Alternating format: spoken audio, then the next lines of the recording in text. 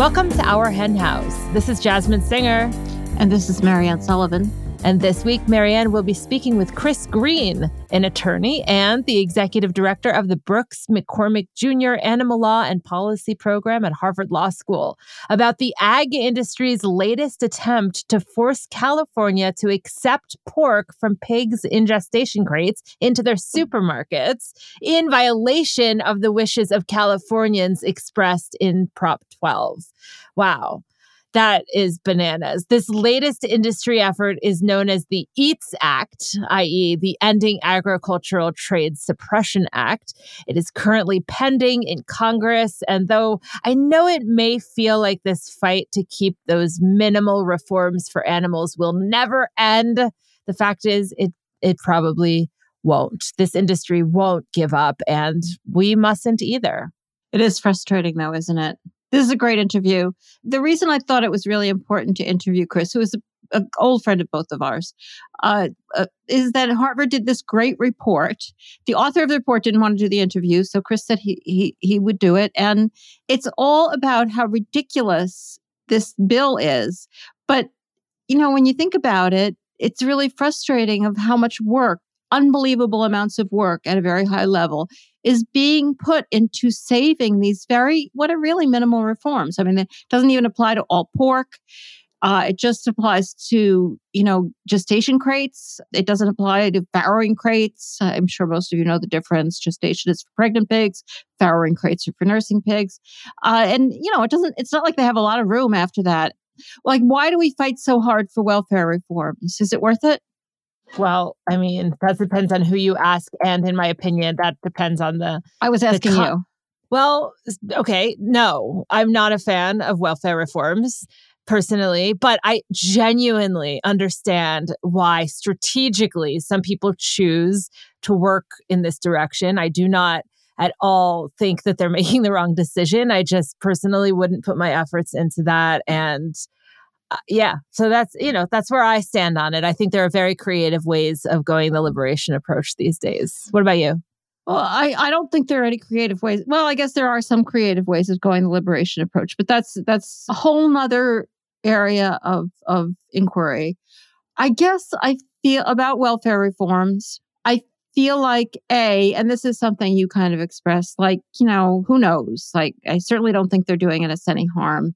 And who knows what's going to create change. It's so hard to imagine that there's going to be change in this unbelievably huge system. So I fully do understand the idea of chipping away, like tiny little bits. And, I guess really a lot of the money in the movement right now is going into welfare reforms because of the money coming from the effective altruism movement and really the cage-free movement, and to a lesser extent, the broiler, I hate calling them broilers, but that's what the industry calls them, the broiler chicken welfare. So there's really, really a lot of effort going into this. I'd be interested to know whether, and I don't even know whether they'll talk about it, but where does this end? Like, what's the next step? All right, say you get the chickens out of the battery cages and you get them into cage-free. And cage-free, as we all know, is really bad and really ugly. So what's the next step? They've spent a lot of money getting rid of the cages. You've done a lot of negotiating, getting them out of the cages. And let's say you win that. I just don't understand how you then get them out completely. But that's not to say that other people don't have a plan. Yeah. I think there's a lot of different thoughts going into these theories of change in the animal movement right now. Yeah. I mean, certainly the industry hates Prop 12. They hate it. I mean, they just really won't give up, and they will do anything to avoid having to take these poor benighted animals out of these gestation crates. Like, part of that may be emotional. Like, they're just pissed off that somebody finally confronted them on their bullshit. But part of it really is like they act like it's existential, like it's going to make a huge difference. There's the question of, like, every welfare reform costs them some money. Though, we like to pretend, it's not going to cost consumers anything, but it does. So it raises the price of their food. And then if we can lower the price of alternatives, that's a long-term theory. I don't know. Lots to think about. So much going on in the movement, so much more than used to be the case, that it really does take a lot of thought process to figure out what's the right way. And fortunately, we don't have to do that. We just have to report on it. Well, I want to go back to one thing you said a few minutes ago, which you just sort of said as an aside, but I actually think it's kind of important, which is when we were talking about our feelings about welfare reforms, you said, I certainly don't know. I don't think it's doing any harm, blah, blah, blah. I think that's what makes you different from other people. I think a lot of people who are liberationists who don't work on welfare reforms in any capacity do think that they do harm. Yeah, and that's a huge concern. I agree it's a huge concern. We don't want to do harm. I guess the way I feel about it is that given where we are and given how few other ways forward we know of, we would want to be sure before we deprived the move. I mean, if we had the power, and these are going to go ahead whether we want to or not, because there's a lot of very, very, very wealthy people who believe in them. But we would want to be sure, if we did have the power to stop them, that they weren't going anywhere. And I'm far from sure. One of the reasons that I've heard said for that kind of theory that they're bad is that they make people feel better about eating animals when you put these welfare reforms in. And I just don't see any evidence that the vast majority of people feel bad at all about eating animals currently. So I don't see how these could make them feel any differently. So that's my thinking about it. And it's crazy the size of the changes we have to make in the world in order to get animals out of this fucking nightmare, and how hard it is to see the end and know what's the right route to get there. Of course we don't, So I'm perfectly happy to see people doing what they can, and we'll see what happens next. I do talk to Chris about this question a bit. I mean, most of it's about the legislation itself, but we do talk about this a bit. Has your perspective on this changed since we started our hen house 13 and a half years ago? I don't think a lot. I didn't know then, and I don't know now. What is the best way forward? What about your thoughts on just, change making, or like either the tactics or the,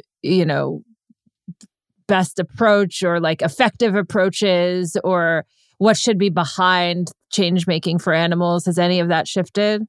Well, I think it's expanded as, more and more people have come into the movement and people have tried different things. I mean, people are doing things that never occurred to me. I mean, one is this unbelievably huge effort to create welfare reforms, which is worldwide and very big. The huge thing that I didn't foresee would be the Good Food Institute kind of theory of change, which is based on the fact that there are all these new foods and they taste just like meat. And they're going to be they really do. They're going through a struggle right now to become more popular, but I think that'll work out. And then the cell-based meat, who knew that was going to happen? So I think those developments changed everything, because the possibility that people will actually stop eating meat just grew exponentially with the invention of those foods. And then there's the climate thing. I mean, the climate is a huge motivator, and it's a motivator that allows people to think about making these changes without having to think about the animals. People don't like to think about the animals. I think people really have to be forced to think about the animals for one reason or another. That is one conclusion I've drawn. And with the motivation of climate, everybody has a reason to at least cut down, and you don't have to quit totally. Like you don't, if you're thinking about the animals, you kind of like can't eat any of them because there they are, dead animals. Who would want to eat them? But if you're just thinking about the climate, you can cut down a lot. And so that's a huge change that's occurred. And then the whole DXE thing, they have a really interesting theory of change, really fascinating. They don't advocate for veganism, really. They let people make up their own minds about what they should eat. The problem with the DXE theory of change, and I consider it a big problem, is that they could go to prison for a really long time for pursuing it. That's a problem. So anyway, blah, blah, blah. We should get to this interview so we can hear Chris talk about this stuff. Yeah, I love that idea. Chris Green is an attorney and the executive director of the Brooks McCormick Jr. Animal Law and Policy Program at Harvard Law School. He is the former chair of the American Bar Association's TIPS Animal Law Committee, as are you, Marianne. And I am.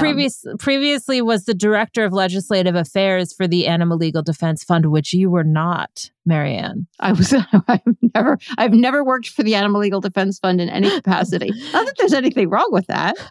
I'm just making it comparisons to Chris. Chris is blonde. You are brunette. Okay, I'll stop.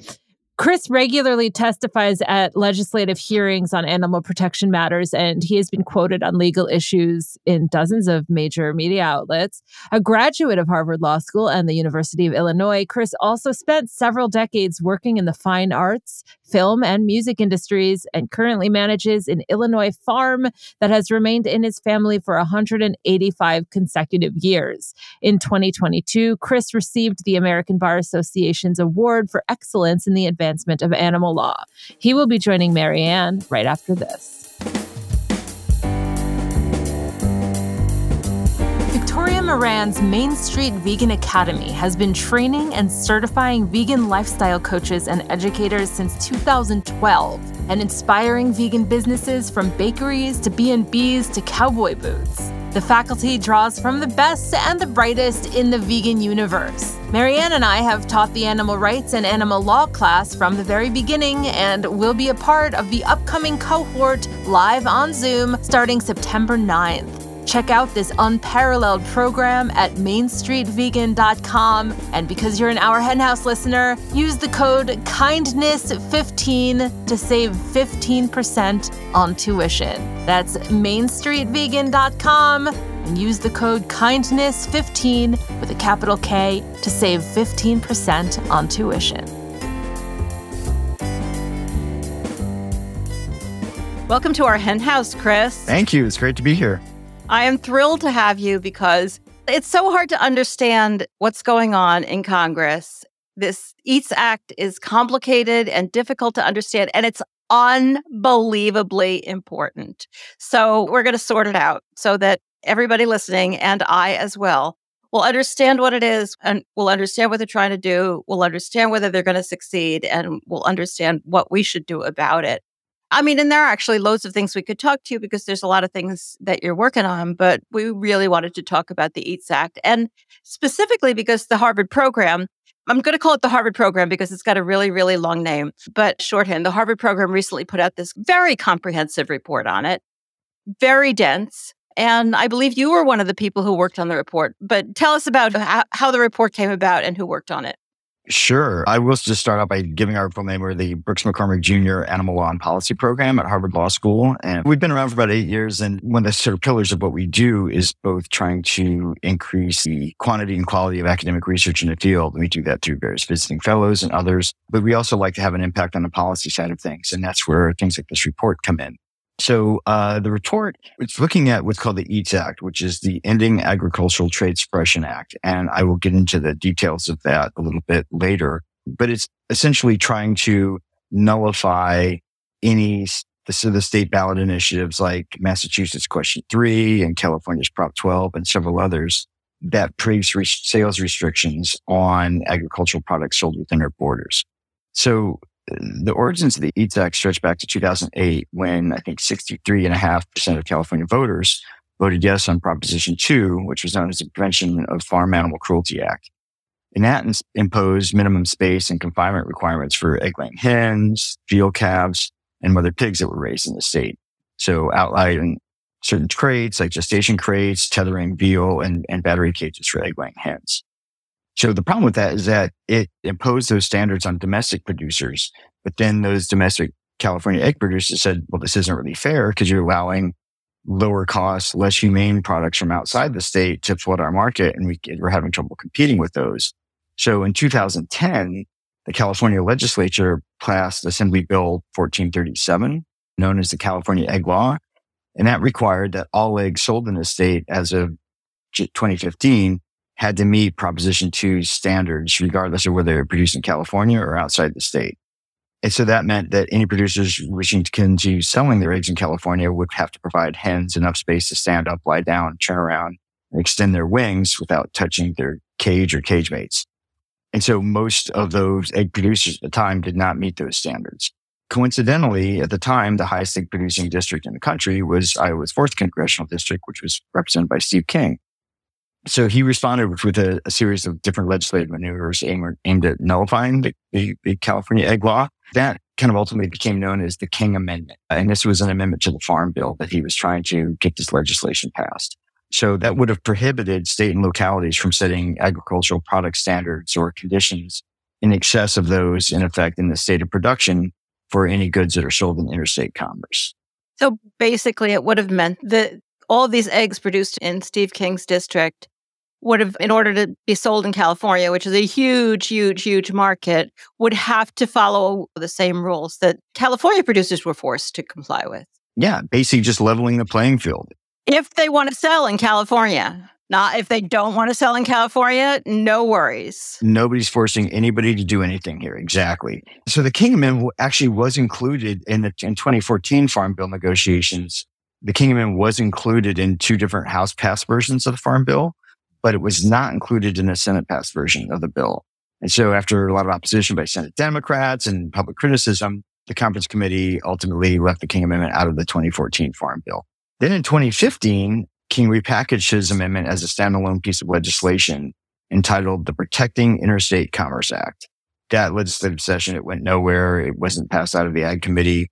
But then in 2018, another Farm Bill year, the Farm Bill has to be reauthorized every 5 years. He reintroduced PICA with the eye to, again, having it folded into the Farm Bill. And again, in 2018, the King Amendment text was included in the House-passed version of the bill, but was not included in the Senate-passed version. So what happens if you have both chambers, the House and Senate, that have to pass a piece of legislation?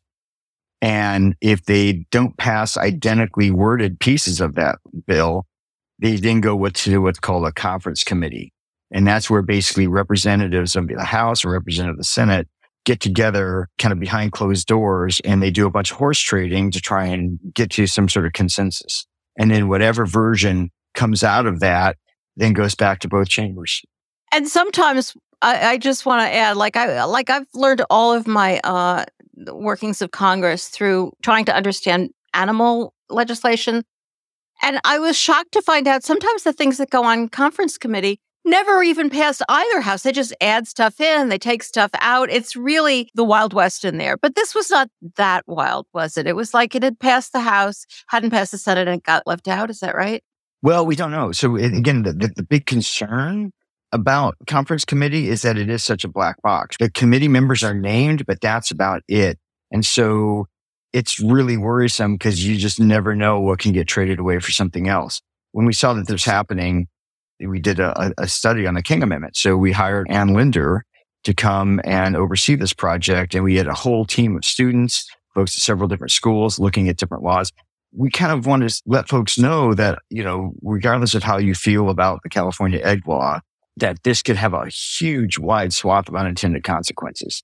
And so Ann and our team then identified literally over 3,200 different state and local laws that would potentially be nullified under the King Amendment. And so another student of ours, Kelly McGill, she worked a little bit on that. And then that next summer went to work for the Senate Ag Committee. And we've heard from several other folks as well that that report that we put out in 2018 was sort of instrumental in helping get the King Amendment knocked out on conference committee, because it just basically said, here's 3,200 reasons why you shouldn't do this. There's so many potential unintended consequences where you don't want to do that. So then moving forward in November 2018, after the King Amendment was knocked out of the Farm Bill, building upon California egg law, California voters then passed what's known as Proposition 12, the Farmed Animal Confinement Initiative.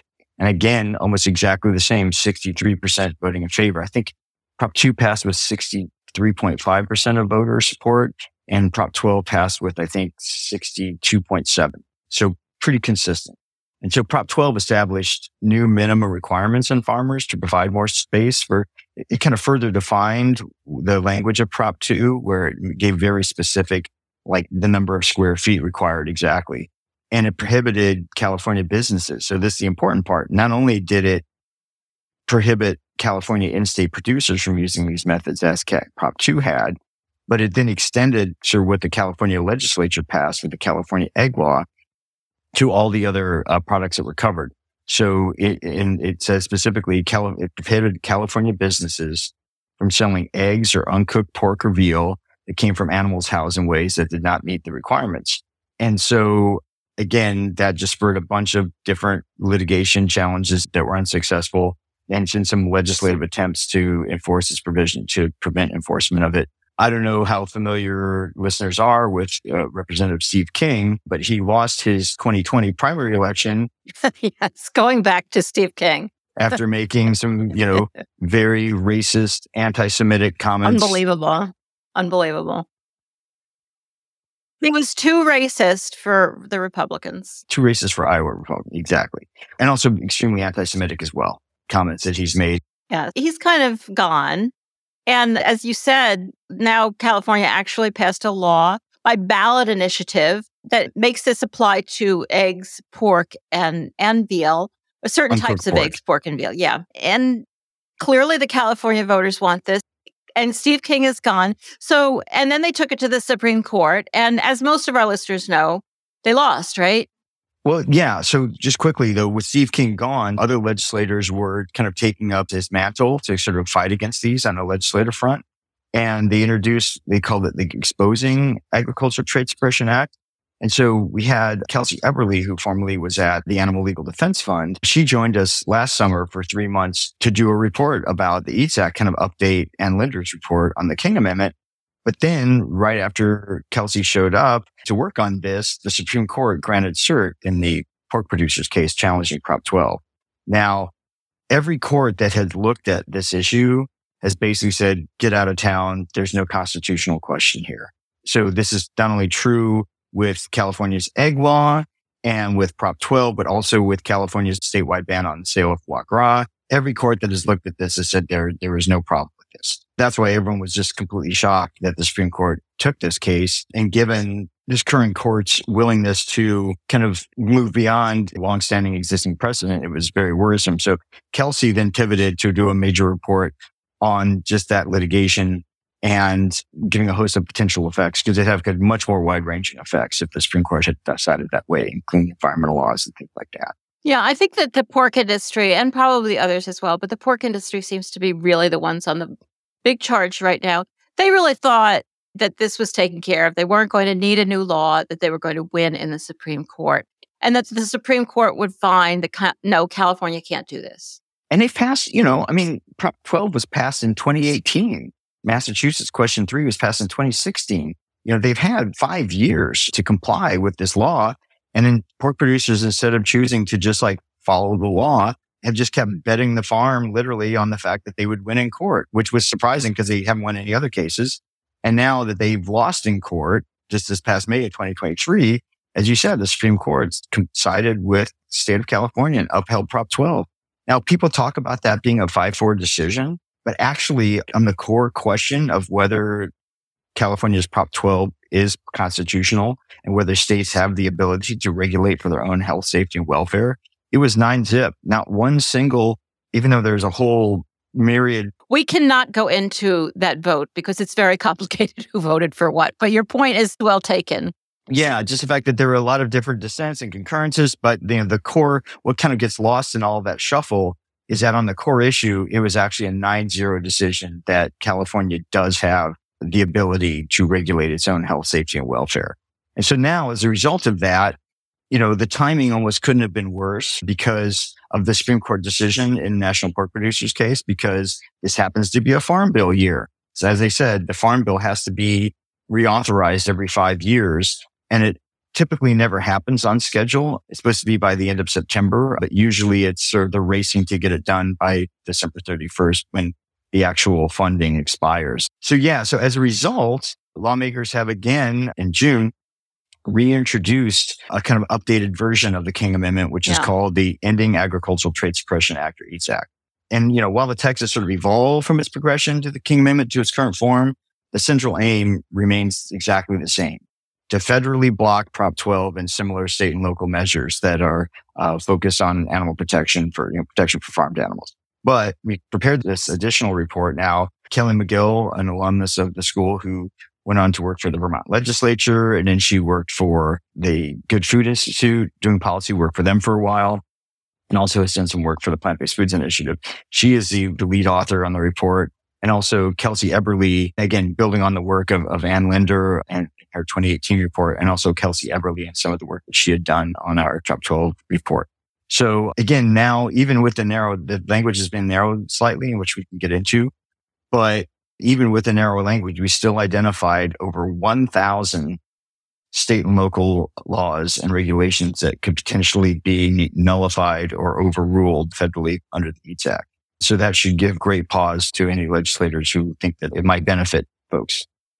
Yeah, I didn't realize that this was narrower language. I'm not as familiar with the history as you are, because I thought the language in this one was pretty insane. It's completely insane. Well, we'll get into some of it, and we don't have to get into detail on all of it. But the language, nobody would know what this law means. I mean, it's impossible to know really what a lot of it means. And I just want to point out something. Like, people know that California's law was upheld by the Supreme Court, and they might be wondering now, well, if that law was constitutional, then how can Congress undermine it? But it's constitutional under the Commerce Clause. And, the Commerce Clause limits what states can do.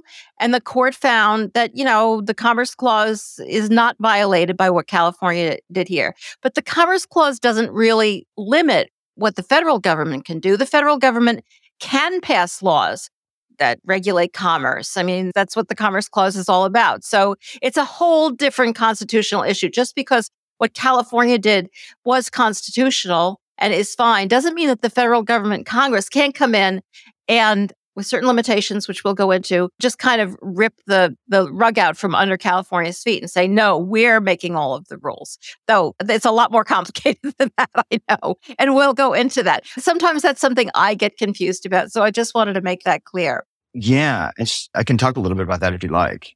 Yeah, sure. If you have something to add, please do. Yeah. So under longstanding principles of federalism, state and local governments are free to regulate agricultural products and production, except in ways that are preempted, what we call preempted by federal law, or if they unlawfully discriminate against out-of-state production, or if they unduly burden trade.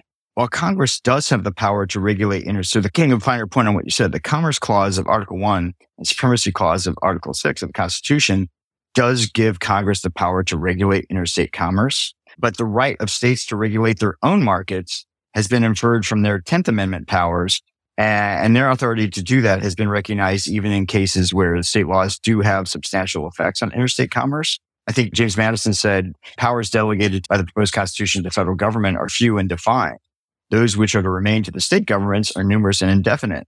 So the powers reserved to the several states will extend to all the objects which in the ordinary course of affairs concern the lives, liberties, and properties of the people and the internal order, improvement, and prosperity of the state. So, they're basically saying the federal government does have the right to do things, but anything that it doesn't have the right to do is reserved to the states. And so traditionally, states have enjoyed really broad authority to legislate for the health, safety, and welfare and morals of their citizens. But where state legislature favors local interests at the expense of out-of-state parties or disproportionately interferes with interstate trade, that law may be challenged under what's known as the Dormant Commerce Clause. Now, there's several folks out there, scholars, including the dean of Harvard Law School, John Manning, who said that the Dormant Commerce Clause doesn't exist. Like, it's written nowhere in the Constitution. But it's something that the Supreme Court courts have read into the Constitution.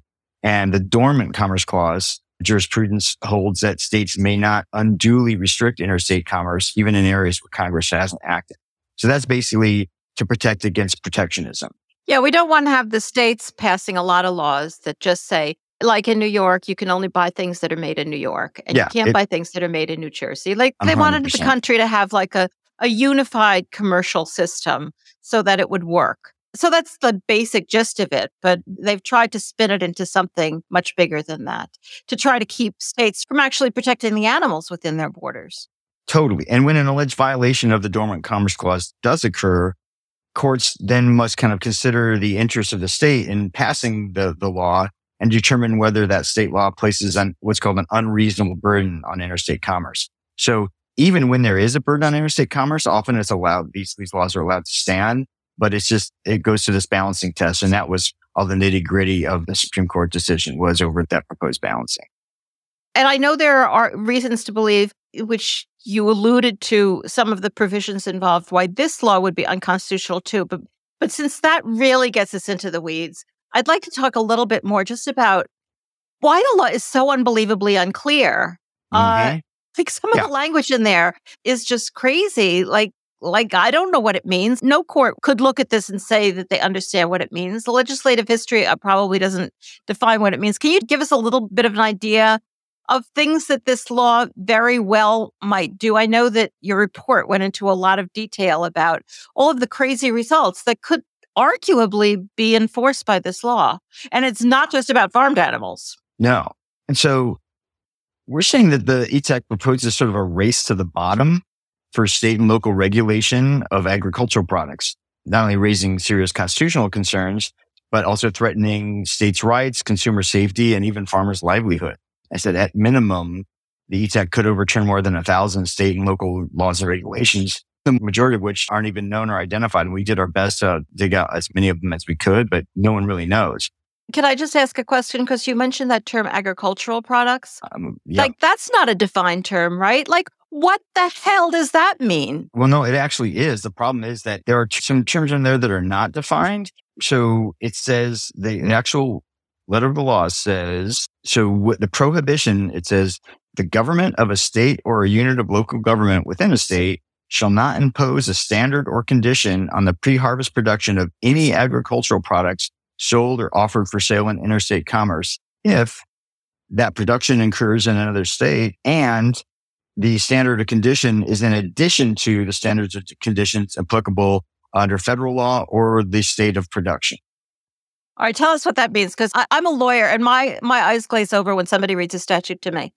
So the problem is that it says a state shall not impose a standard or condition on the pre-harvest production. So the term standard is not defined anywhere, but it doesn't say regulation. It says a standard or condition. Neither of those terms are defined anywhere in the law. So it's going to fall to the courts to try and figure out what exactly a standard condition even is whenever there's a challenge. Also, it says a standard or condition on the pre-harvest production. Nowhere is pre-harvest production defined anywhere in federal law currently. So that's another term that's going to have to be fought out in the courts. However, they say pre-harvest production of any agricultural products. Now, agricultural products is defined. So the way that they defined agricultural products, it says, the very first line says in this section, the term agricultural products has a meaning given to the term in section 2 in a section of the Agricultural Marketing Act of 1946. So you're talking about a definition that's 70 some years old, and it is so broadly expansive. So the way that the agricultural product is defined is so broad. So here's what that definition says. Again, from 1946, it says the term agricultural products includes agricultural, horticulture, viticultural, dairy products, livestock and poultry, bees, forest products, fish and shellfish, and any products thereof, including processed and manufactured products and any and all products raised or produced on farms. Well, I mean, forest products, does that mean anything made of wood is covered? Yeah. I mean, it just said, like, you could interpret that statute to mean virtually anything. Because it said any products thereof. So any product of a forest product, or again, all products produced or raised on farms. So that could mean anything. I mean, you could make cars. You could have a car factory on a farm, or you could be growing drugs on farms. And so there you go. So you have this massive, but it gets worse. Okay. So this is, as broad and crazy. You've got three really key terms: standard, condition, and pre-harvest production, completely undefined. And then you have the fourth really key term defined so broadly as to include everything under the sun. That's worrisome enough, but it gets worse. So that's section 2. So then at the bottom of section 2 of this law, again, I'm going to read you the language again, and then I'll dissect it. They have what's called a rule of construction, where they sort of say, okay, well, here's a sort of safety net for this law. So first they're saying basically, again, in layman's terms, that a state can't pass any sort of rules or regulations on an agricultural product or can't enforce it if their state standard is stronger than either federal law or stronger than the law of the state in which that agricultural product was produced. That's a sort of bare bones. So again, in terms of Prop 12, they're saying because there is no federal law that governs confinement of farmed animals, and because Iowa doesn't have any law that governs the confinement of farmed animals. California is not allowed to go beyond the state of production and the federal law in itself passing law to confine farmed animals. So basically, we're talking about the lowest common denominator, like whatever Iowa says you can do to pigs, we all have to say you can do to pigs. But it gets worse. So then they put this rule of construction in that says, and I quote, if no standards or conditions are applicable to the production of an agricultural product pursuant to federal law or the laws of a state or locality in which the production occurs, that lack of standards and conditions shall be deemed to be the standards and conditions applicable to the production of that agricultural product. So basically, they're saying we are freezing all legislation in time as of 2023. And if there's a regulatory void right now that currently exists, we're etching that regulatory void into permanent law. So if there is no standard on for an agricultural product at the federal level, which there isn't, I mean, for the care of animals, there just aren't any. For the care of animals, but anything, this can be applied to any agricultural product that's sold in interstate commerce. So if we later find out that there's some like agricultural product that has like negative impacts or is harmful in some way, such as a new drug, folks are always finding different plants to ingest, such as like salvia and kratom and things like that the federal government still has not banned. Several states have banned those drugs, but as long as the federal government doesn't ban it and at least one state that produces that product doesn't ban it, that one state can go sue under the EATS Act, sue all the other states that do ban it and force them to legalize these products. So it was already sort of pretty bad in the main section there of saying that the states can't pass laws that are stronger. But now they're saying if there are no laws on a particular subject, that's it. No laws can ever be passed governing that agricultural product. It's really, really freaky. But it gets even better because then they have Section 3 where they create a federal cause of action to challenge state regulation of interstate commerce. So they basically include what's called a citizen suit provision. Here, again, they define agricultural products, but then I'm not going to read this entire thing because it gets really wordy. But the EATS Act includes this broad citizen suit provision that authorizes any person affected by a regulation governing, quote, any aspect of one or more agricultural products that are sold in interstate commerce and allow these citizens to bring suit to block that regulation and to seek an award of monetary damages against the state or local government enforcing that regulation. So this citizen suit provision raises significant concerns related to state sovereign immunity, protected by the 11th Amendment. And so, again, it includes consumer. It says, a producer, transporter, distributor, consumer, laborer, trade association, federal government, state government, anyone, and consumer pretty much includes every single U.S. citizen. So any citizen that has a problem with any regulation of any agricultural product can then sue to have that regulation stopped or overturned. But basically, the ones who are going to sue is going to be industries. And they will have standing to sue because there's more complications about who can sue too.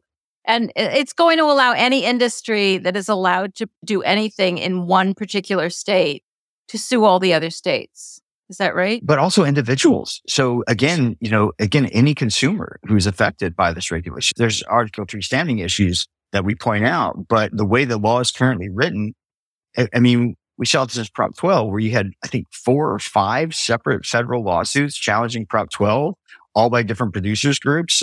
That's usually kind of frowned upon. If the animal protection movement was filing multiple lawsuits over the same thing, they would sort of get griped at for sort of form shopping or whatever.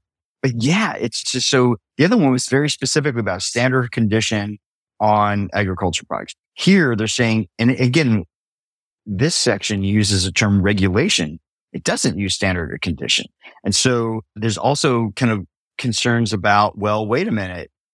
Normally, when you have a citizen suit provision, it specifically relates back to the language. If it's included in the law, it specifically relates back to the particular language of that law. So like say, if you violate what we lay out in Section 2, if someone violates that, other people can sue to enforce that.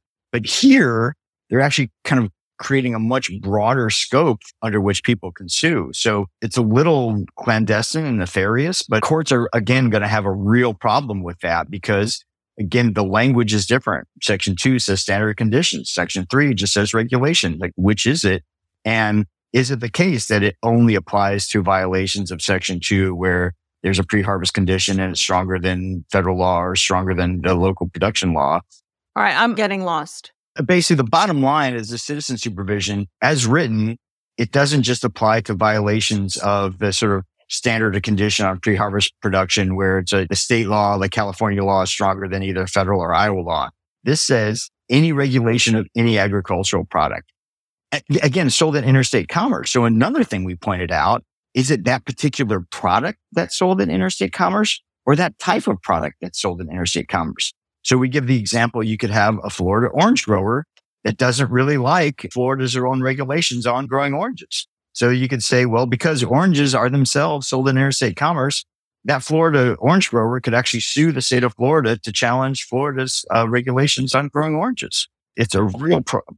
What you're saying, and the report is written, which goes into this in extraordinary and careful detail, says that this proposed legislation is crazy. It's just causing unbelievably huge problems. It's very poorly written. It's not carefully drawn. It's probably going to create more problems for agriculture than it's saving. But getting back to the real reason that they wanted to pass it, getting right back to the pigs in California who can't be kept in gestation crates. Can they fix this? Can they refine it? Or even if they fixed it to just apply to the problem that they are trying to address, that animal activists have gotten the citizens of California to impose these very minor regulations on what you can do to pigs and chickens and calves. Like, it's still a disaster, right? I mean, the industry likes to say that California is trying to impose its laws on other states, but it's not. California should be allowed, even if it's just that narrow issue, to pass laws that protect the pigs that are being eaten in California, right? Yeah. And that are being sold in California. And so there was talk about the EATS Act being narrowed just because of all these things we point out, that it could apply to narcotics. It could apply to, food safety requirements, all these things. So can they fix it? I guess that's my question. Can they fix it? They can try to fix it, even if they just narrowed it to sort of like, pork or something. Interestingly, just as an aside, the egg producers several years ago, they'd agreed with the Humane Society of the United States on language to do a nationwide battery cage ban. And they agreed, they were introducing the legislation in Congress. And it was actually the pork producers, something that didn't even affect them, but they just didn't like the fact that there would be a national standard for caging hens. And the national pork producers are the ones who went and killed it. Yeah, the pork producers are definitely like the top of the hill of evil in my mind. And you have been doing this for a long time, so you remember like all of these different attempts to protect farm animals. And I think, and just while we're talking about it, that was at the federal level. And the animal rights movement used to think that the goal was to get something passed at the federal level to protect animals. And after a while of things like that, the pork producers putting the kibosh on it, that's how we ended up going state by state. And now they're trying to prevent us from doing that. And Massachusetts is a classic example. So I'll explain a little bit about why we have these ballot initiatives. So even in states, blue states, where it's clear that voters want this, I think it's something like 92% of Americans say that animals raised for food should not endure any cruelty or suffering. Right? You think, oh man, you got 98% support for this. Like, what the hell is going on? Yeah. So that should be pretty easy to pass from a legislative point of view because, this is what the majority of Americans want. But as you and David Wilson have pointed out in all your great Beyond the Law articles and work, the exact opposite is true. That farmed animals are completely unprotected for the vast majority of their lives. They're categorically exempted from the Federal Animal Welfare Act. I think something like 27 states categorically exempt farmed animals from their state anti-cruelty laws. So you can do anything to farmed animals that you want, beat them with hammers, whatever. They only finally get covered by federal law when the truck that they're being transported on pulls into the queue at the slaughterhouse. Up until then, it's carte blanche. So in Massachusetts, animal advocates had polling showing that 80% of Massachusetts voters felt that farmed animals should not be confined in an extreme and cruel manner. So battery cages for hens, gestation crates for pigs. And just to explain, we haven't really defined any of this stuff, but a gestation crate is basically this cage that is pretty much almost no bigger than the animal itself. Then this mother pig, she can't oftentimes even lie down because she gains weight while she's pregnant and she becomes kind of trapped in here. Obviously, you certainly can't turn around.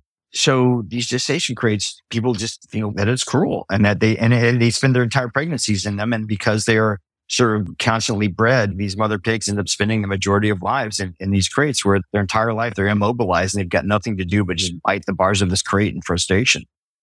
In Massachusetts, we had polling showing that 80% of voters wanted to make sure that those methods couldn't be used.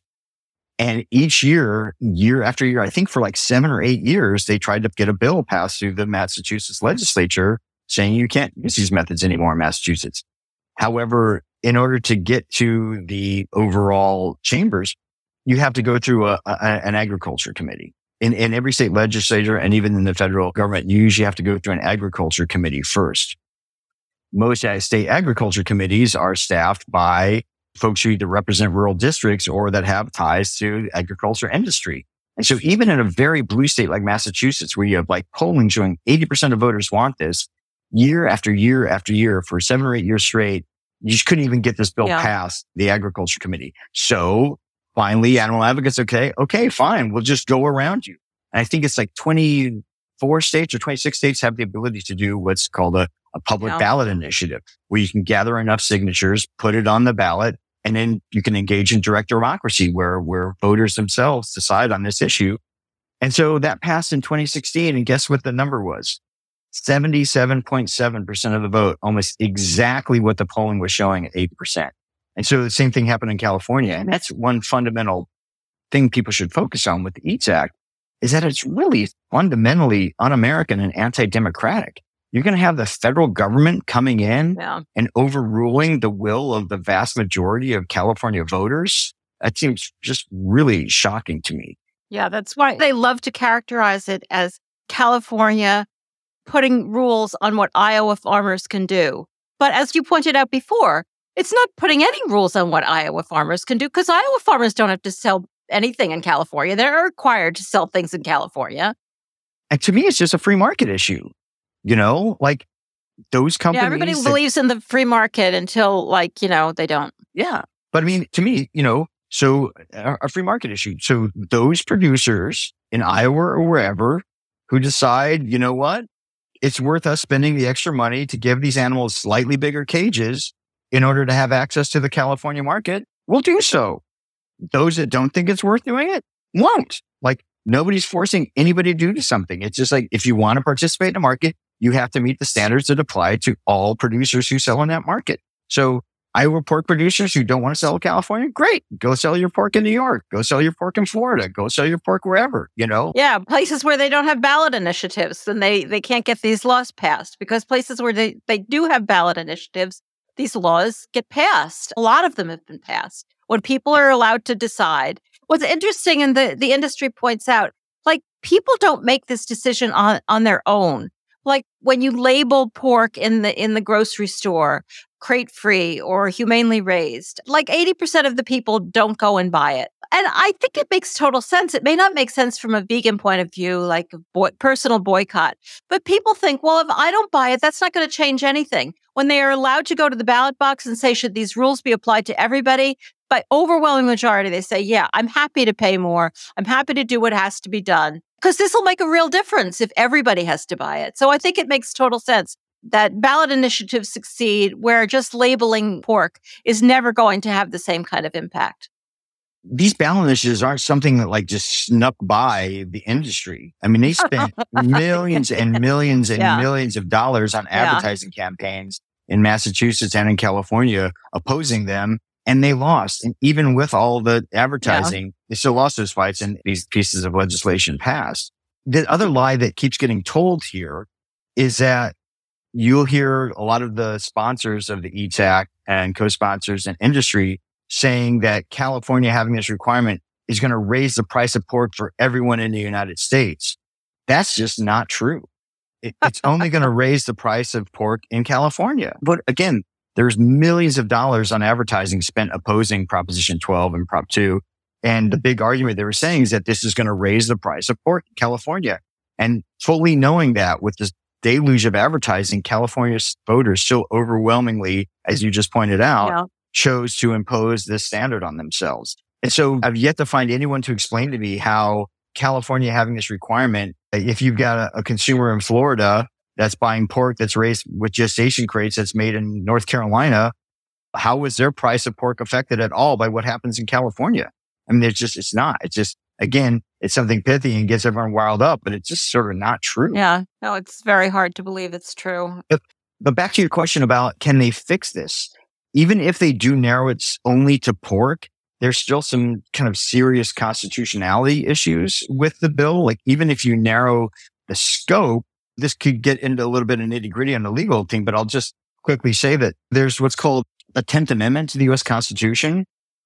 Provides that, any powers not delegated to the federal government by the Constitution or not prohibited to the states are reserved to the states. And so it says there's this doctrine called the anti-commandeering doctrine, which holds that Congress cannot compel or forbid states from doing something. Now, Congress can displace state legislation by enacting preemptive federal law, but it may not directly control state government or its officials. So, for example, say that you have a kind of patchwork of laws related to anything. In this case, let's say pork production. The federal government could come in and say, you know what? It's kind of too confusing with industry having to kind of comply with like 10 different state standards. The federal government can come in and pass a law that then sets a federal standard, and that would preempt those state laws. However, in this instance, they're talking about there is no federal law that does so. And so they're basically just saying to states that you can't, even if there is no preemptive federal law. So you're basically commandeering, ordering the states not to do something. That's really interesting. I've never come across that, because who tries to pull the nonsense that the meat industry tries to pull? But that's really interesting. Like, they're trying to actually preempt with nothing. I mean, the federal government can say you can't have any laws, even though we're not passing one either. And that's just not kosher, you're saying. And the law is very clear on this. Like, there was a recent case, Mercy versus NCAA in 2018, that made clear that federal laws similar to this violate this anti-commandeering doctrine. Yeah. And said that the court affirmed that all legislative power not granted Congress by the Constitution is reserved for the states. In Murphy, the court very specifically on point further clarified that the anti-commandeering doctrine extends to congressional prohibitions on state action.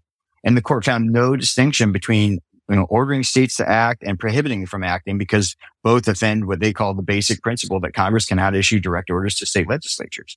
So that's one issue here. You know what? Let me just add something, because something that occurred to me, that the industry could, if it wanted to, go to Congress. I mean, the industry has enormous power in Congress, and it could say, we want Congress to pass laws regulating what you can do to pigs. And they don't want to do that, because that would really bring attention to what they do to pigs. Well, and not just that, but the status quo benefits. Currently, there is no federal law related to raising pigs, and that's what they want to enshrine forever. That's why you've got that rule of construction. They don't want to go there and say, what we're doing is great, let's just get it enacted into law. They don't want to do that, because they know what they're doing is a fucking nightmare. And they want zero law. What they want is zero regulation. And that's currently what they have at the federal level. And through this rule of construction of the EATS Act, that's what they want to chisel into granite for the rest of time. There is one other constitutional kind of problem. All right. That one was really interesting. So I'm going to let you go into the second one. So that was the 10th Amendment. There's also an 11th Amendment concern, because the 11th Amendment to the Constitution prevents private citizens in one state from bringing lawsuits directly against another state in federal court. The Supreme Court has interpreted this 11th Amendment to extend the same protection to states for claims brought directly by their own citizens. So together, this doctrine is known as what's called like state sovereign immunity. And Section 3, that citizen suit provision that we mentioned, attempts to waive the right of states not to be sued without their consent by private entities. And so it would also create liability for state and local officials. There are caveats to state sovereign immunity, so it doesn't extend to like other states. So one state can sue another state, and the federal government can also sue states, but private individuals are not allowed to sue states technically under the 11th Amendment. I didn't even know that. Yeah. And so this is exactly what the citizen suit provision of the EATS Act does. It completely throws that out the window. It just seems so irresponsibly written, this law. Like, these are not serious people. I don't know. Like, they weren't serious about writing this law. They just were, it's like crazy. And then they figure, well, pass it and somebody else will work it out. I think they were very serious about it. I think they knew exactly what they were doing and just trying to sneak all this stuff in. I mean, one thing that I didn't mention with the citizen supervision is that typically for, 100 plus years, the jurisprudence on seeking an injunction. So an injunction is if someone is affected by a law, they don't like it or a court decision, they will seek an injunction. They'll seek to have the state law or whatever law put on hold while they sue against it. So, it often takes 3 to 4 years for a lawsuit to work its way through the courts.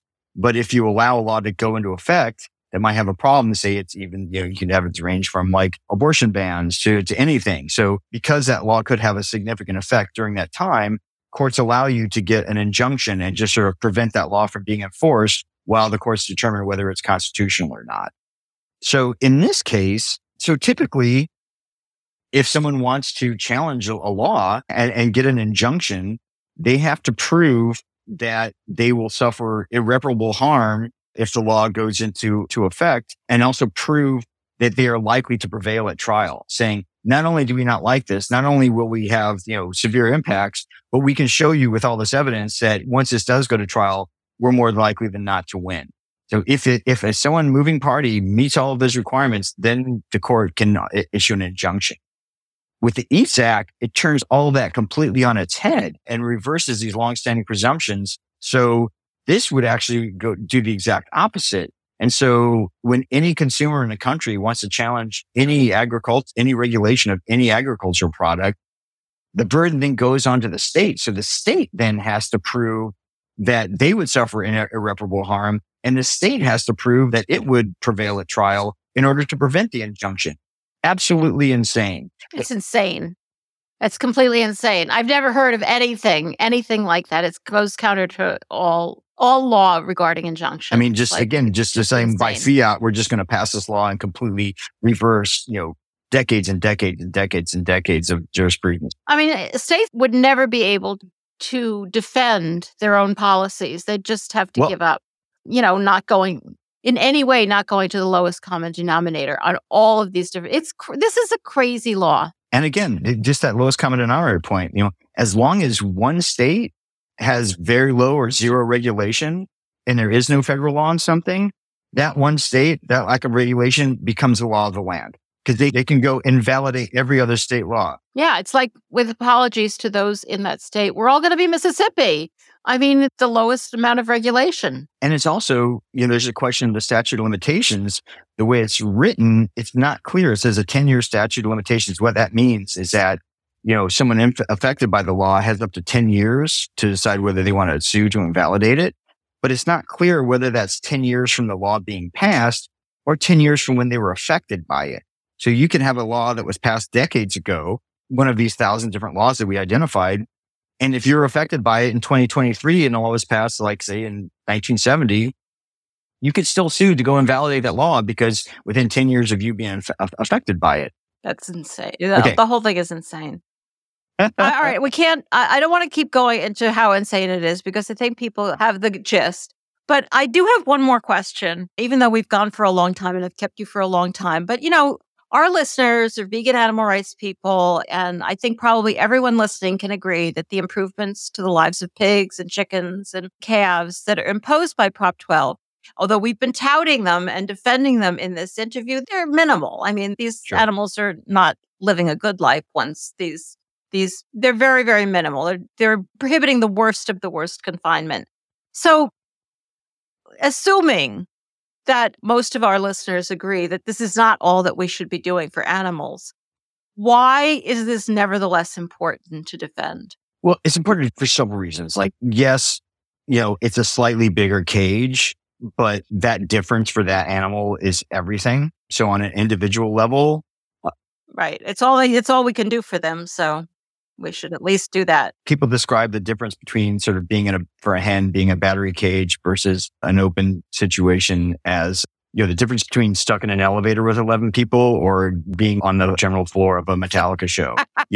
Neither one's ideal. I'm sorry. You're laughing. still like not completely, but at least in the latter, you have the autonomy to move away from other shit you don't like or to go find a corner to move around. I think every human would definitely choose the latter between those, being stuck in an elevator with 10 other people for their entire lives they would definitely choose the being in the mosh pit of the Metallica show.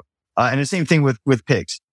24 square feet doesn't sound like that much more, but if that allows that pig to actually lie down during her life or maybe even turn around, I mean, that is everything to that animal. So you can kind of, there's sort of concerns about welfare things, but yes, this is incremental change, but for those animals impacted, it's massively incremental. We should never say these animals are living an okay life, but it is ridiculous to not recognize that better is better than worse. And then put it this way, if it wasn't such a big deal, why would the pork industry be fighting it so much? If this wasn't any great change, why would they be fighting so hard? They know that it's important. Yeah. I am actually a little mystified as why they're fighting it as hard as they can. To me, it seems like the writing's on the wall, but they're just a bunch of assholes. So your words, not mine. Something that we really didn't cover, that the industry is not unanimous on this. And there are people, even within the pork industry, who recognize that this is a mess. And there's some pork producers that are really pissed because, again, Prop 12 was passed in 2018. Question 3 in Massachusetts passed in 2016. So again, they've had all these years. And so some of the producers have been doing it right because they know that they're not going to be able to completely retool all of their facilities overnight. So they've been spending the past 5 years doing a bunch of capital investment in giving these larger cages so they can comply with Prop 12. And if all of a sudden the EATS Act comes in and erases Prop 12, then you've got all these producers who spent all this money for nothing, and that puts them at a competitive disadvantage. Rewarding the ones who have just ignored the coming legal requirements. 100%. But one last thing, if I could, the thing that was kind of most surprising, one of the surprising things to us, and I think will be very surprising to the pork industry themselves, is that some of the most important laws that could be challenged under the EATS Act were put in place specifically to protect animal agriculture producers, like pork producers and chicken producers. So you've got all these state laws, and we identified several specifically in Iowa that are intended to prevent the transfer and spread of zoonotic and infectious diseases. Yeah. These include everything from avian influenza to African swine fever, a whole bunch of different things. So if someone wants to bring a truckload of pigs into Iowa, there's all these very specific inspection requirements and importation requirements. I mean, we're currently experiencing the most severe outbreak of highly pathogenic avian influenza. It's already like 47 states and over 58 million birds have been affected. It has like a 90% mortality rate. And so someone who wants to bring chickens into Iowa, technically, because those are live animals, that's a pre-harvest standard condition. So those laws could be totally challenged. Iowa has other laws on the sanitation requirements for trucks that are transporting livestock into or through the state. Again, that's a pre-harvest standard of condition. Those could all be challenged under the EATS Act. So while these politicians and, the Iowa delegation think that they're trying to help out the pork industry by saving them a little bit of money from having to make slightly bigger cages, in the process, they're likely jeopardizing, exposing them to bankrupting losses if one of these infectious diseases should affect their farm. I mean, it's so incredibly short-sighted. I know it's remarkably stupid legislation. That does not mean that it's not going to pass. So how can people help fight it? Just tell people what they should do. And not just fight it being enacted as it is, but also make sure that you can't fix this. Don't clean it up. It's just, even if you clean it up to just apply to things like Prop 12, it's not okay. So how would people make that clear? Just make it clear by the thing about this, because it is at the federal level and is in both chambers, every single American out there can contact their congressional representatives in both the U.S. House and the U.S. Senate and just make their voices heard. Tell them we will not tolerate having the EATS Act included in the Farm Bill. That is the whole big fight right now. They know this legislation could never pass on its own. When it was tried by Steve King, it didn't even make it out of the Ag Committee itself. So the only way they can hope to try and slip something by the American people is to fold it into the Farm Bill. It was heartening that in both the House and Senate version of the EATS Act, there was not one Democrat that signed on as a co-sponsor. There also was not one Republican member of either the House or Senate Ag Committees that signed on as co-sponsors. We are told that the chair of the House Ag Committee is very supportive of it, but traditionally they don't sign on to as co-sponsors. But yes, every single person who's listening to this should call their congressional representatives immediately. You can easily go find that information out, who they are. Don't send them an email. Just give them a phone call. Call their office and saying, I am absolutely opposed to the EATS Act being included in the Farm Bill. This is a states' rights issue. All states should have the right to set their own health, safety, and welfare laws. Period. Yeah. And as you pointed out, as you were talking about it, occurred to me, since all these compromises get made in the committee the Farm Bill in conference committee, they could totally fix it a little bit, make it like not so crazy and still impose it on pigs and chickens and calves. So, or maybe not even fix it. It may just be a case that like there's some sacred issues for Democrats. The Republicans are launching this full scale assault, trying to roll back SNAP requirements and, public assistance for food, that, it may be the Republicans asked for 50 things. And in order to, get rid of some of them, Democrats trade it away. And we have no control over that. People have to make themselves heard on this, because whether it gets in the farm, probably, as you say, it probably won't be independent legislation, but if it gets in the Farm Bill, no matter what, even if it gets amended, still a complete disaster. Yeah. For the only route this movement has ever found to pass laws protecting these animals, even just a little bit. And if we lose this, it's like there's no way left. And again, they're not only overturning states, but they were kind of basically overturning, what the Supreme Court just said was a very valid exercise of state regulation. So again, the big concern is trying to keep it out of that. It's unlikely to make it into the Senate version. So the big push is just to try and keep it out of the House version of the Farm Bill in the first place. So you have to write to your congressperson. And for those people who don't really think like, oh, I'm just one person, what's the big deal? Call. Because I was the legislative director of the Animal Legal Defense Fund prior to coming to Harvard 8 years ago, coming back to get the program built with Kristen. If a legislative office gets like 4 or 5 calls on something, like eyebrows start to get raised. If a legislative office, they say if they receive 10 phone calls on something, it's like 5 alarm fire, drop everything. We need to deal with this, because so few people engage in the legislative process. And this is all going to go on behind closed doors. It's not going to be an open vote where people's vote. I mean, if it does go to the conference committee. Yeah. So it's very, very important that your congressional representative hear from you. If they are in that conference committee, they know, well, actually, this is something I shouldn't trade away because I'm going to have a lot of constituents mad at me. And the timeline is such that they're supposed to, September 30th, they're supposed to have a Farm Bill agreed on by September 30th.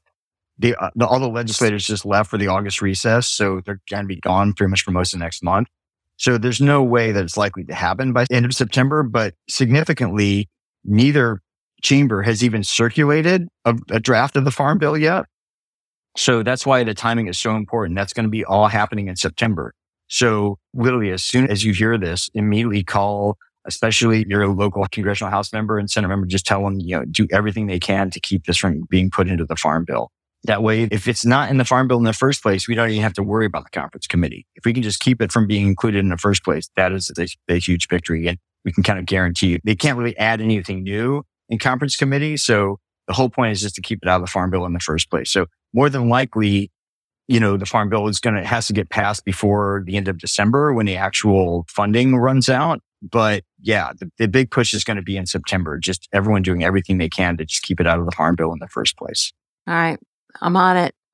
Thank you so much. I've kept you for forever, but it's really been very enlightening. I did get lost a couple of times, but because it's complicated stuff, but it's so, so important. Thanks for enlightening us about it. Of course. If you like what you're listening to, and I hope you do, then please consider taking a minute out of your day today to leave us a friendly review. You can do it on Apple Podcasts or on Spotify or Stitcher or on Facebook or wherever you listen to podcasts or wherever you're listening to this. The more we get out there, the more our henhouse will be in front of people's eyeballs when they're putting in search terms in their podcasts, and the more we could join forces together to elevate the voices of the animals and change the world for them. So thank you so much in advance for leaving us a friendly review. Anxiety's arising. Our first story is from WhatAgNet, and it feels like it was written just for me and for you as well. How to Kill Poultry Production with Regulations. Well, we definitely have to read this and find out how. This is by one Benjamin Ruiz, and he's actually talking about what's going on in Spain specifically, but because of new animal welfare standards in the EU, which are in process. He doesn't tell us what these new animal welfare standards are. That's still to come, but he's really upset about the fact that they're happening at all, because he can imagine that they're going to be really bad for him, not for the chickens. With my current disillusion with politicians, I know exactly how you feel, Benjamin. Lawmakers included, I feel that personal interests dictate decisions and not precisely common well-being and common sense. Actually, I personally feel like the ag industry dictates an awful lot of decisions, but maybe that's just me. And he's talking about the new European animal welfare standards. They will come into effect soon. And the Catalonian Poultry Producers Federation is very upset. And they just feel like, they've been doing so much.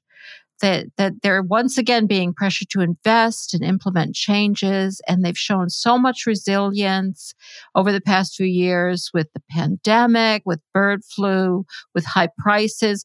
Are they the ones, have they shown resilience or have they caused these problems? It's interesting how people see things quite differently. They see themselves as the victims, not the cause. According to Benjamin, quote, the new regulations, no specifics mentioned, are requiring heavy changes, large investments that will have caused decreased production for some of the largest animal proteins consumed in Spain, chicken and eggs. Well, yay. This is good news, isn't it? What do lawmakers think the general public will be eating? He asks. I could make a few suggestions. He goes on to say, producers are not against animal welfare. Let me say it again. Animals not well taken care of do not produce. Therefore, they would have no business. Okay, that's what he has to say. This is what I have to say. Let me say it again. This is a lie. This is not true. Sadly, for these poor, benighted animals, you can treat them absolutely horrifically and they still make money for you. Oh, he goes on to say, why is the poultry industry taking the rap for bad animal welfare? I just can't imagine what the answer. Why would that be that they would be taking the rap for bad animal welfare? I mean, it is their companies and their chickens, and they are the ones doing it. So that would seem to explain why they're taking the rap for it. Are lawmakers thinking about human well-being with no poultry proteins or very expensive ones?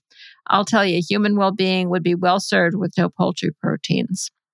Finally, he asks, are they thinking about the reviled countryside, the animal ag entrepreneurs, the so-called empty Spain? Yeah, I'm sure it's the poultry industry keeping Spain from going completely under.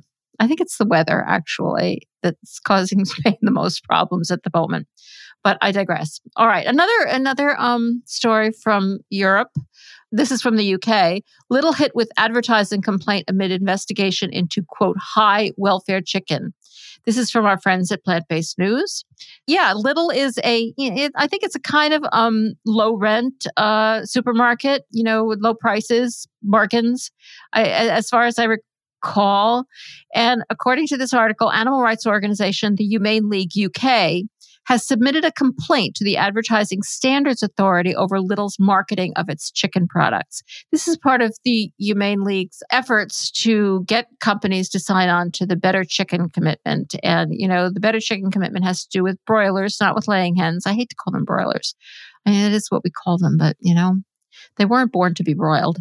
Well, I guess they were, but, it's not their fault.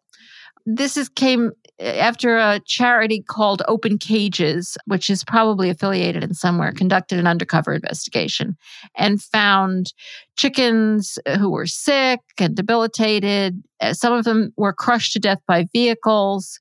And of course, Lidl cut ties with the supplier. That's what they always do. As soon as an animal rights organization exposes one of their suppliers, they say, oh, that's terrible. We had no idea.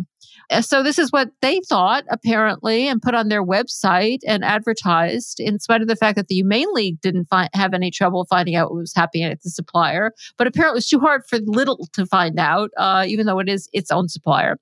Says that the birds are reared with care. And this, as the Humane League pointed out, how can this be true when an investigation shows birds crushed under the wheels of vehicles and left to suffer from the deformities and illnesses of fast growth? The article goes on to talk a little bit about Franken chickens, which are these, the fast growing, quote unquote, broilers.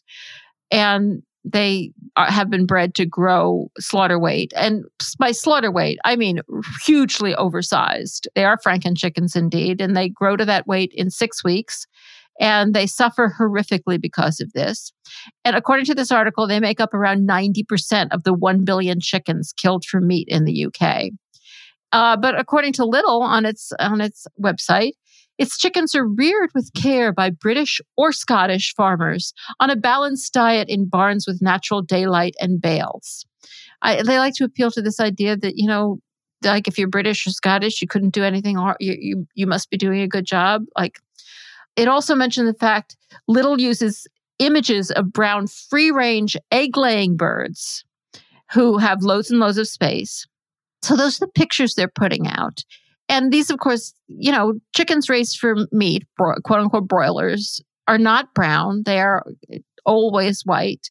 In fact, they are kept in barns, according to this article, where there may be as many as 17 birds for every square meter of space. Imagine that. A worker was heard saying the ammonia is just burning their feet all the time. But according to Lidl, birds live in safe, comfortable housing with natural daylight, bales, perches, and pecking objects. The bullshit continues. And in particular, they're pointing out, and I think this is really valid, the use of those photos of free-range laying hens. So they're not even normal, like horrible conditions for laying hens. They take these pictures of, these hens of different breeds being raised under completely different circumstances. And then they pretend that, they're not lying. All right, our final story is we're back in the USA. Regulating legacy facilities and equipment out of existence. This is from the Legally Speaking column by Sean Stevens. And particularly if you've seen the recent show on Netflix called Poisoned, which is talking about food poisoning and the role of the meat and poultry industry in spreading it, of course. This is a particularly horrifying column. So I'm going to tell you a lot about it.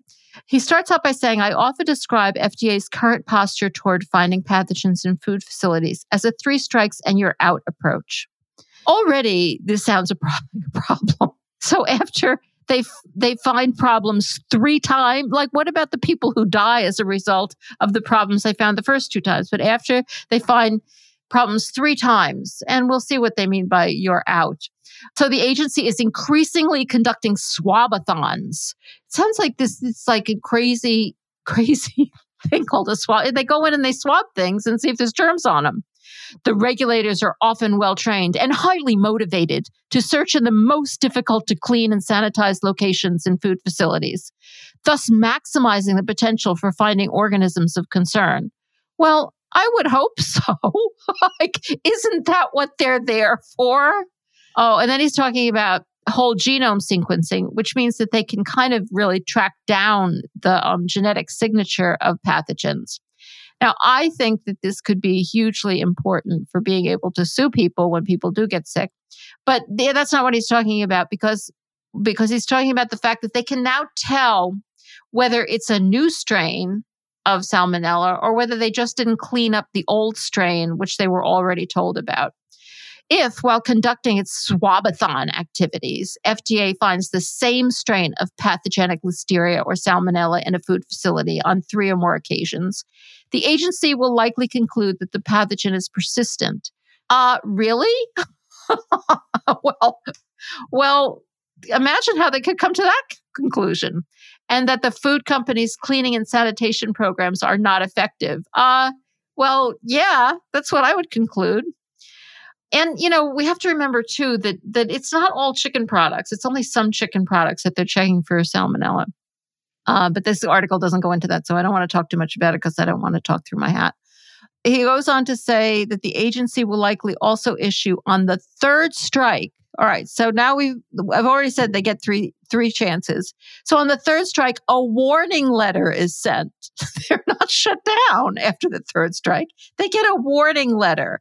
And there's a threat to pull its registration if the strain is not eliminated. Like, why don't they do that on the first one? In many instances, regardless of the true merits of the underlying warning letter, and I really have trouble finding any reason to believe that there wouldn't be merit to it. He goes on to say, it can be the equivalent of a death sentence for the company, as its customers may respond by sending their business elsewhere. Gee, imagine that. Why would they not? Why would they not? There have been like 3 findings of food poisoning. All right, he goes on to say that FDA's policy has caused difficulty for many companies, and this is my favorite line, operating in legacy facilities with legacy equipment. I would say that we substitute the words out-of-date facilities with out-of-date equipment. Legacy. It sounds like it belonged to your grandmother. Oh, and according to him, much of the food produced in the U.S. today is manufactured using equipment that was designed and built long before the presence of pathogens became a major focus in ready-to-eat food production. The ready-to-eat segment is the place that they're really looking for salmonella. So they're using old equipment, and it was built a long time ago. Like, isn't the answer that they need to update their equipment? And he said they can't really be disassembled, cleaned, and sanitized. Oh, my God. Isn't this what you would call an admission? He's trying to present it as a defense, but it seems like it's an admission that it may actually prove in many cases to be nearly impossible for those facilities to completely eradicate resident strains without investing millions of dollars in new equipment and facility improvements. If they don't have the money, they'll go out of business. Well, hello, like, this is the craziest article. All right, if you have to spend millions of dollars to keep people from getting food poisoning from your out-of-date equipment, then you have to spend millions of dollars. That's known as the cost of doing business. But he thinks it won't be any real effect on food safety because these strains may actually be controlled and they might be kept away from the food. Even though they're found in the facility, maybe they're not getting into the food, is basically the gist of what he's saying. I'll give you the direct quote so I don't misrepresent him. And this may also be true without any real effect on food safety if the resident strains are actually being controlled in critical areas and thus being kept away from the food being produced. So it's in the facility, but so what? I wonder whether the cost of doing so in some cases may be greater than the ultimate benefit. Well, what is the ultimate benefit we're talking about here? We're talking about chicken companies being able to stay in business. Who cares? And people not getting sick. That seems like a really, really good outcome. Oh, these people. Honestly. And that's it for this week's Rising Anxieties. Well, that's it for our show. As always, if you enjoy the podcast and you're able, we would be thrilled to have you join the flock by going to ourhenhouse.org/donate and signing up for $10 a month or $100 a year. Or you are welcome to make any size donation that feels comfortable to you. You can also support us by leaving a glowing review on Apple Podcasts or wherever you listen to podcasts. Like us on Facebook, where you can also leave a fabulous review, and follow us on Twitter and Instagram at Our Hen House. Join our online community at ourhenhouse.mn.co and spread the word about the podcast to friends and family. The Mighty Networks platform, which again is at ourhenhouse.mn.co, is available to everyone, regardless of whether or not you're a flock member, though we do have a lot of robust information behind the paywall of the flock section, so do consider that when you're considering joining the flock. And if you already support us, thank you so much. Remember, if you become a flock member, you also get bonus content each week, an opportunity to have a one-on-one session with me, Jasmine, and you also get access to that aforementioned fabulous flock bonus area of Mighty Networks. If you donate $250 or more, we'll also send you a pretty fantastic Our Hen House brass pin. So thank you so much to those of you who support us. Thank you to my co-host, Marianne Sullivan, to Vicky Beechler for her work in producing this podcast, to composer Michael Herron for the music. Thanks to Eric Montgomery of the Podcast Haven for his work editing the podcast. to our production assistant, Jocelyn Martinez, and to Veronica Kalinska, who designed our logo and other graphics. I'm Jasmine Singer, and I'll talk to you next week.